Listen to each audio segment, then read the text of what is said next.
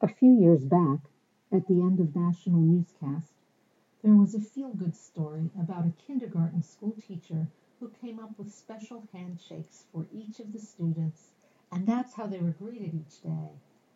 It underlined that each of them was unique and that each of them was recognized. And most importantly, those special handshakes said everyone belongs, everyone counts.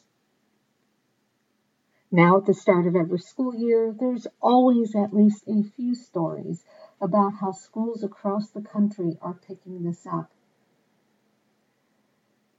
And this points a little bit, I think, to the readings we hear today. Our first reading from the Romans says, "We count, we belong. If we live for the Lord, we die for the Lord. We belong to God, and we are loved." All of us, each unique individual, is loved by God equally. We hear this further in Luke's parables from today's gospel. We all count, even that one sheep, that one coin. We count. God seeks us. And when we hear his voice, when we are found, we can turn to God and be restored and transformed. We may fall away from grace, but God in great mercy and goodness is never far away.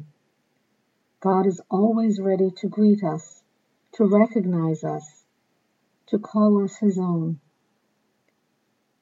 We all count. May we have the courage to walk in faith, knowing that God walks with us, recognizes our worth, and that in seeking God's love, we may be transformed. This is Elizabeth Guralmakovsky from Baltimore, Maryland.